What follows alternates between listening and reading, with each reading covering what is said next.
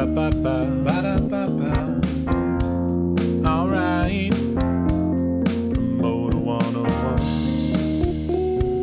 Promoter 101. Promoter 101. Promoter 101. Promoter 101. Promoter 101. Promoter 101. Promoter 101. Promoter 101.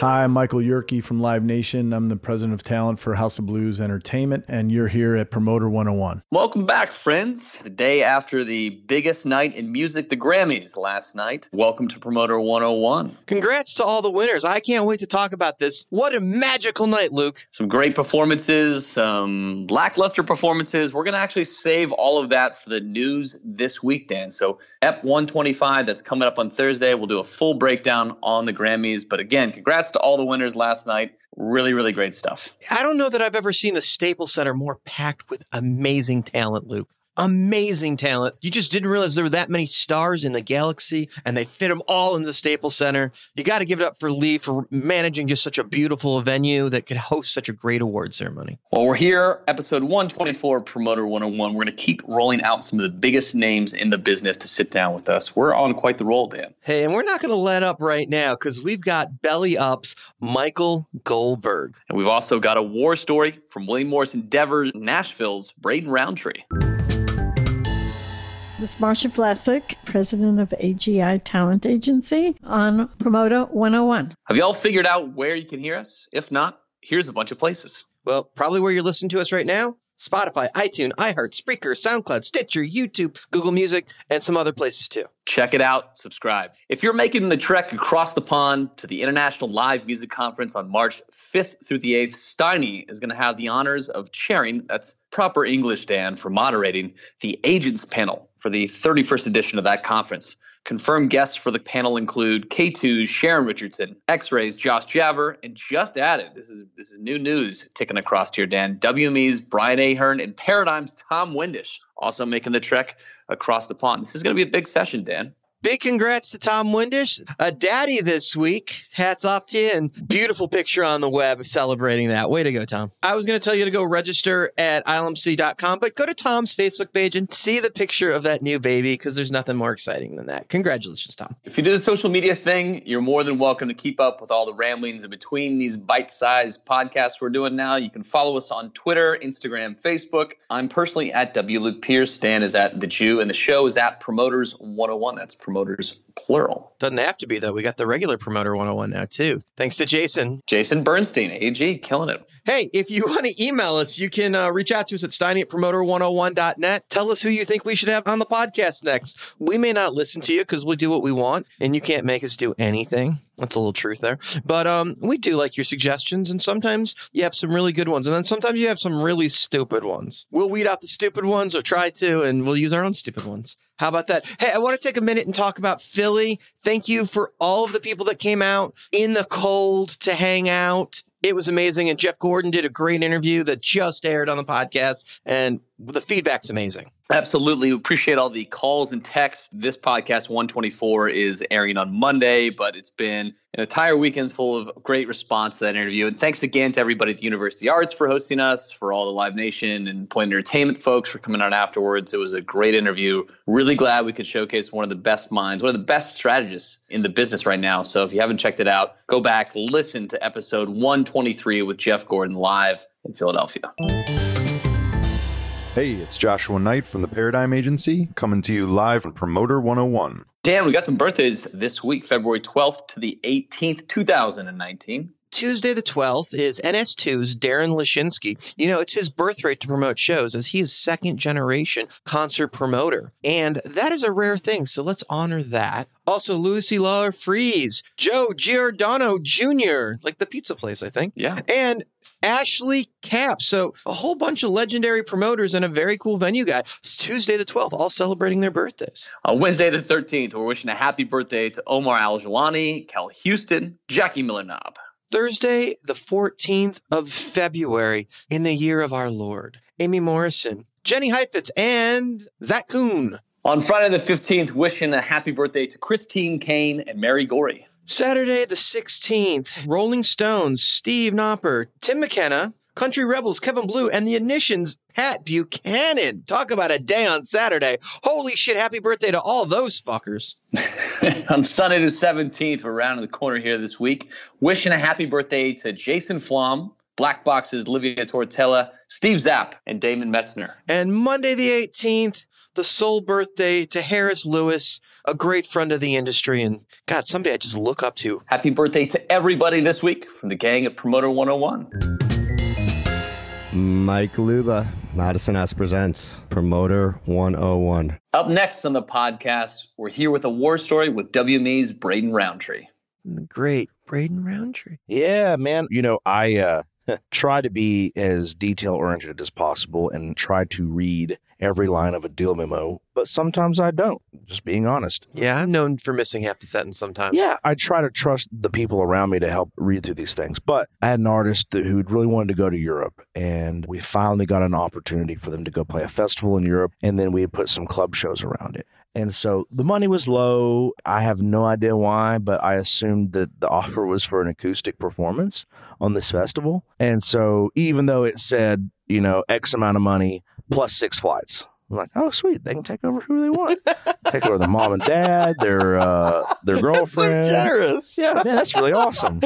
So the festival was booked 6 months out. The artist goes over there, they get there, and I get a call from the festival buyer. It's like, what the hell? Where's the rest of the band? I was like, what do you mean, where's the rest of the band? It was an acoustic performance. He's like, no, this offer was sent for a full band plus 6 flights for the band. I was like, okay, crap. Well, I guess we got to figure it out. So we helped find some local musicians in London and set up a place for them to practice and get the set down, and they ended up pulling it off full band. So how long before the show played did they figure out that he came over solo? The day before. So this was really like scramble time. Oh, yeah. Scramble time. Now, he was able to do the little side shows acoustic, but yeah, we had to scramble, and, we graciously waived our commission so that they could pay for these musicians. Because technically that was your fuck up. Yes, 100%. We had to make it right with the buyer, too, because he had provided international flights, which aren't cheap. So the moral of the story is read every line of the deal memo and read every line of the offer.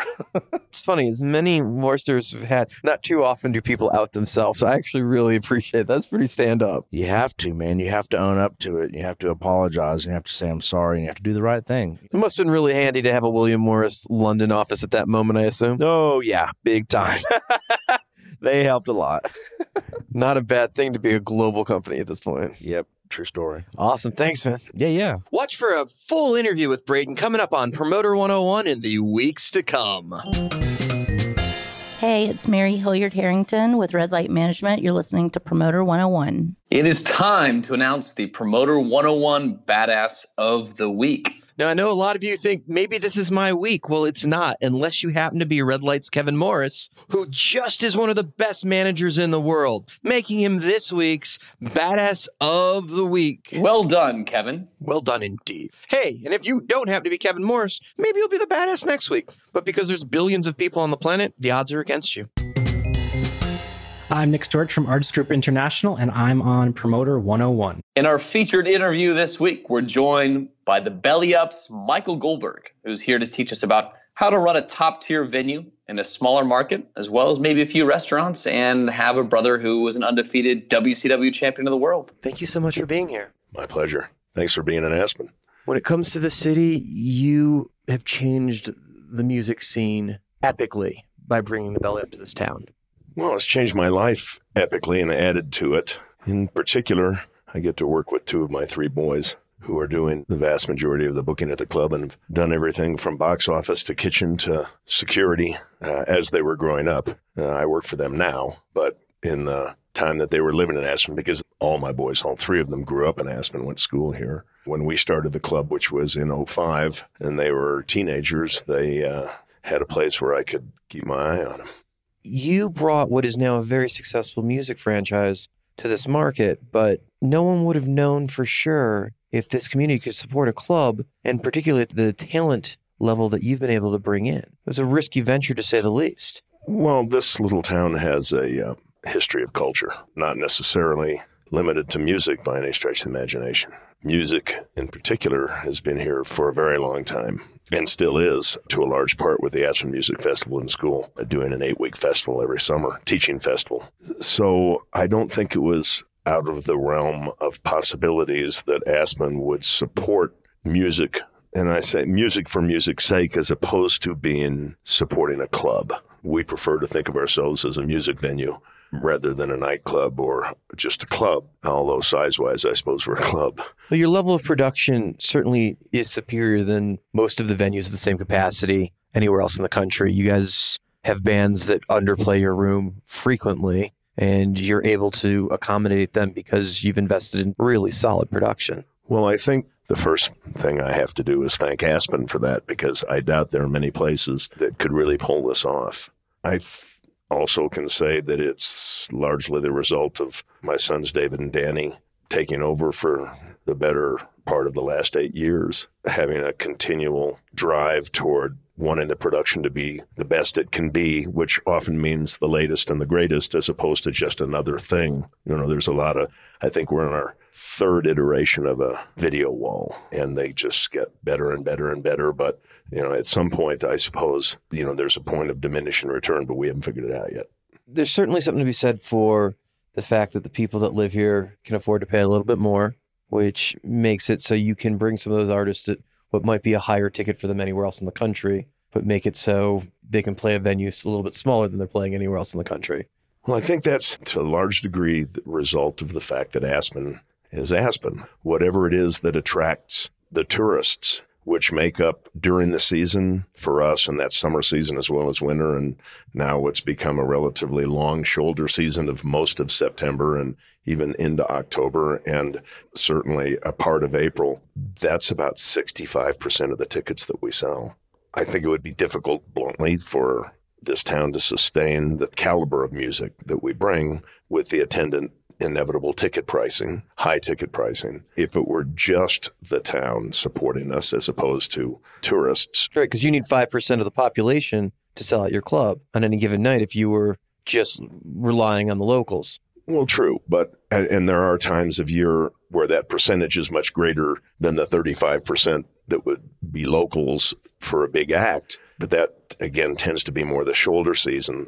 Ultimately, we're a music venue, and so really, the reason people come to the club is who's on stage. And I think with that relatively small number of full-time people here, at some point we'd run out of interesting ideas. I mean, there's any number of ski towns around the world that can sustain live music, but not many of them that can sustain this amount of live music. We do 300 plus shows a year with the type of acts that often play here. And again, I tell you that I don't know where else you could do that but Aspen.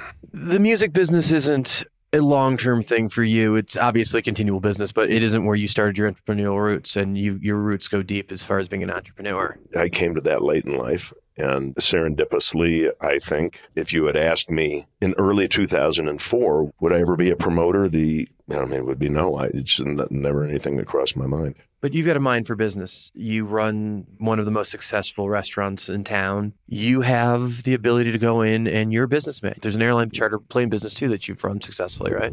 Well, I've been in the aircraft leasing business since I was in college. And so that's been my predominant, and still is, a big part of my life. Although I have a younger partner who I would be remiss if I didn't say, or I'd be lying, frankly, if I didn't say he runs the business now. But I've been doing, I was doing that for a long time. Music is a lot more fun now. I mean, airplanes have always been fun. I still fly, and I like that very cyclical business. But it's a little bit like this. I mean, I liken being a promoter a little bit to going to Las Vegas and gambling all the time, which is not what I like doing. But the airplane business is that way, and I think the restaurant business to a lesser degree. But I also think I'd get bored if I did the same thing all the time. As a restaurateur, bringing Nobu to Aspen seems like a natural fit.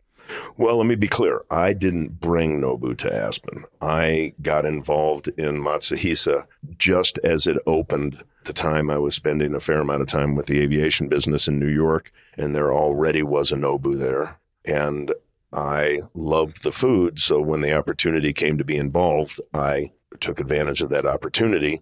It also gave me the opportunity to be in business with my brother Steve, who's 3 years younger than I am, who's been in the restaurant business his whole adult life. And, oh, by the way, bought the original Belly Up, which is in Solana Beach, California, opened in 1974. And he bought it, I believe, early 2004, late 2003. So there was a natural, I had a roadmap for sure. So, I could look to him and say, should I do this? Which, of course, he said no. Oh, really? Sure. Well, he told me no in the music business, too. And yet somehow both of them happened. The restaurant business was not Matsuhisa. It preceded that by probably 12, 13 years, where I told him I had an opportunity to invest in a opening round with some friends of mine of a new restaurant concept. And my brother had said that if I opted to invest in the restaurant business, that he would disown me. Was it that particular investment? No.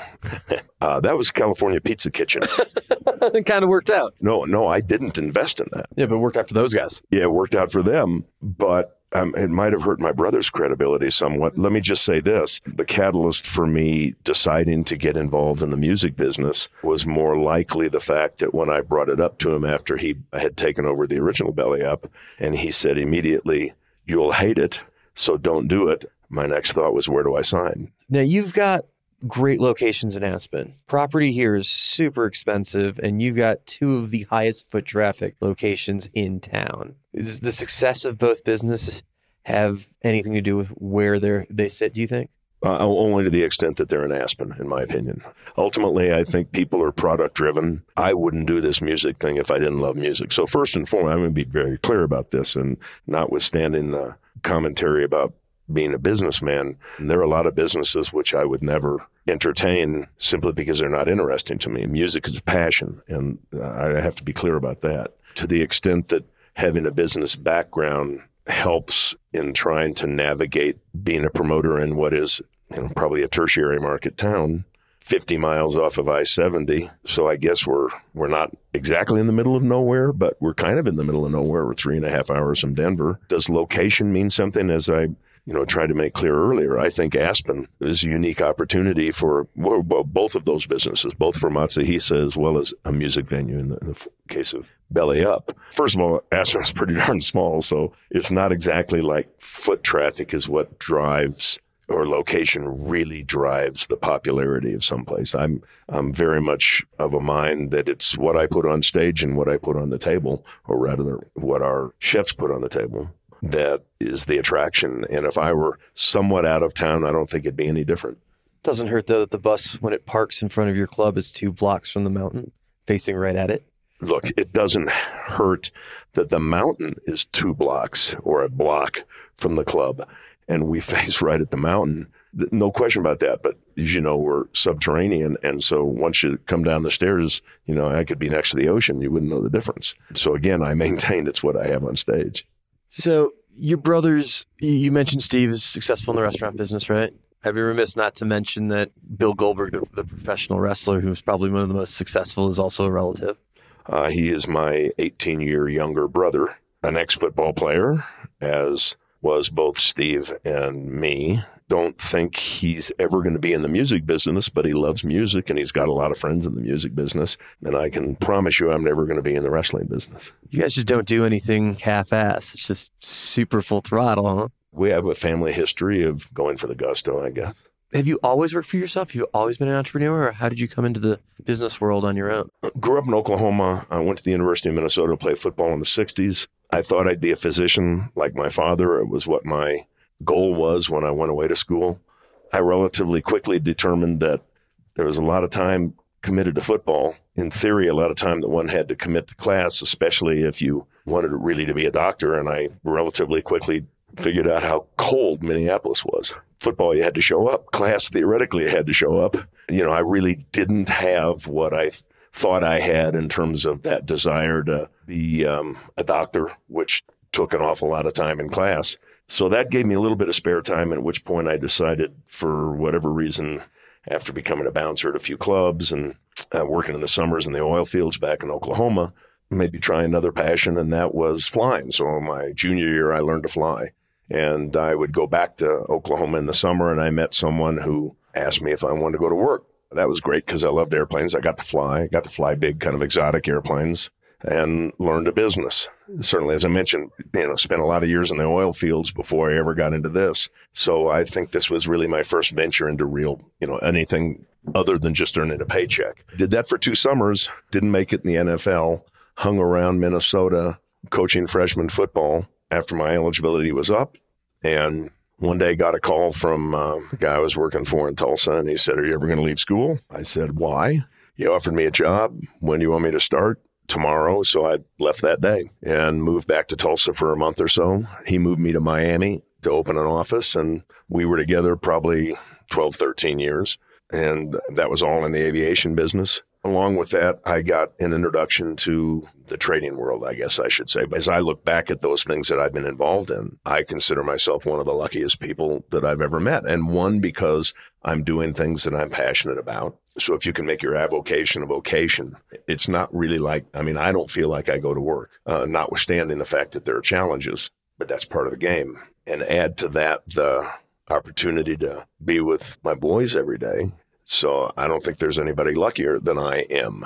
I'm not a good investor. I don't do passive things. So if I find something I love, then it's really not work. So how realistic of a dream was the NFL while you were coming up through college? Was that the goal? Well, after deciding that medicine wasn't the future, that seemed like the natural path for me. But I didn't quite have the talent to make it to the NFL. I wasn't drafted, and I've always tried to be a realist, and I thought my chances, even going as a free agent, especially back then, were just not as good. And I really didn't want to do that. You decided that maybe this was as far as your competitive level was going to raise to. I think I had a pretty good idea of what my competitive level was, and I was a decent college football player and started for a number of years. And at the end of the day, it's a tough business, that NFL. I mean, the only one of my family who's made it in the NFL was my brother Bill, and he did a total of 5 years, and that was tough for him. Must have been a crazy moment to watch his run as a wrestler. And I know he made a comeback very recently for a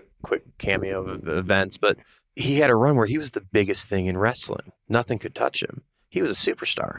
Yeah, well, I also think that it's better to be lucky than good sometimes. And he was lucky and good, not to take anything away from him, but he came about at a time that in the very early stages of what he did, he became a superstar. The luck part of that is being at the right place at the right time. What's the right place? He was picked up in the expansion draft. He was playing with the Falcons his last few years, and he had a groin injury, had surgery. The recovery wasn't full, ended up with Carolina and was the first person to be cut. Now, that was because he flunked his physical, and he flunked his physical because of the injury. So was that, that was 5 years. NFL was 3.5 years in terms of the average stay. So was that fortuitous that he got hurt and that he couldn't play out his real passion and needed something to do? I mean, he worked for me a short period of time in the aviation business, and he was never destined for that. So he needed to find something that he could be passionate about. And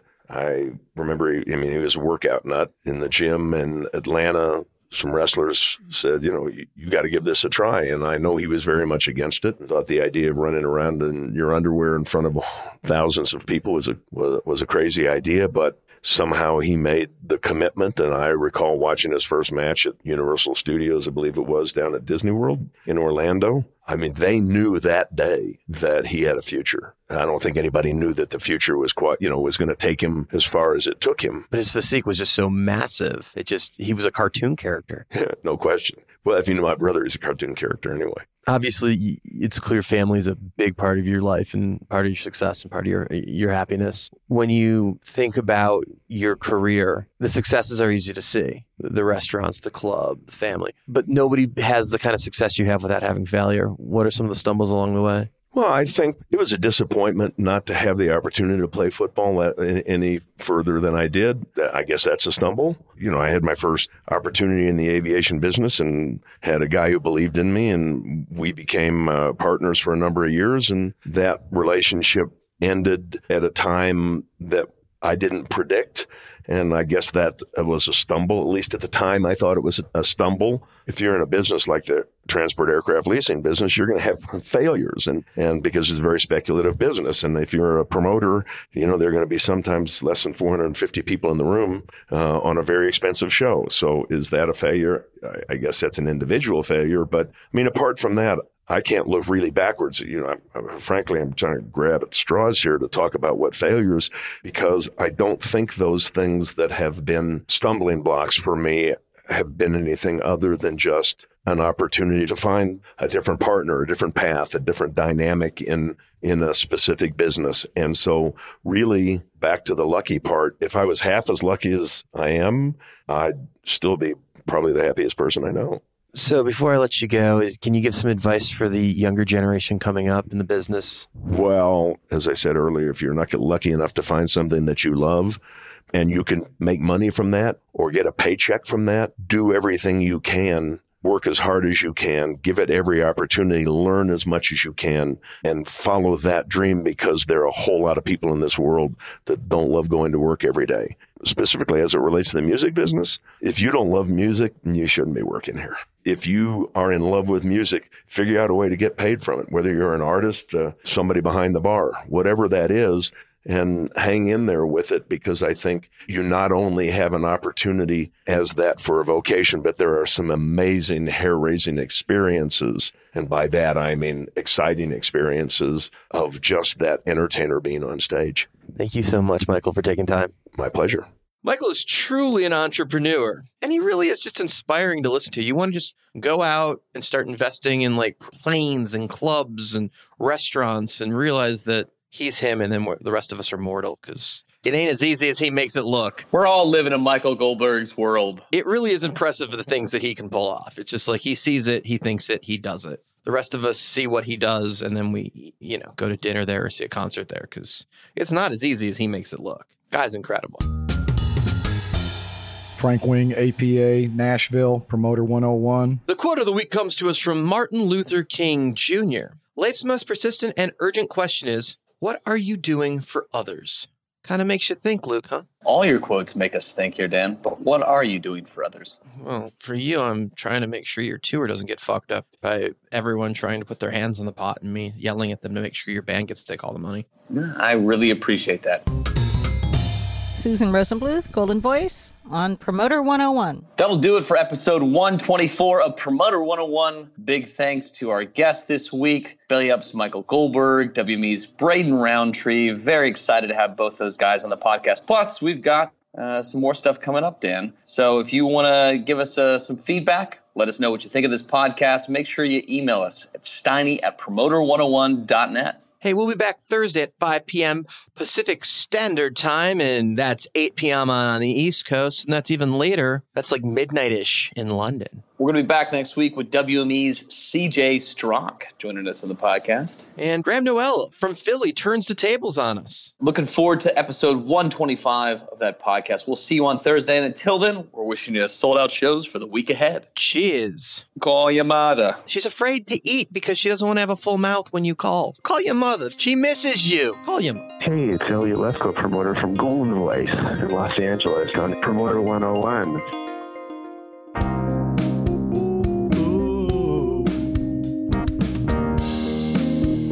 Ba-da-ba-ba.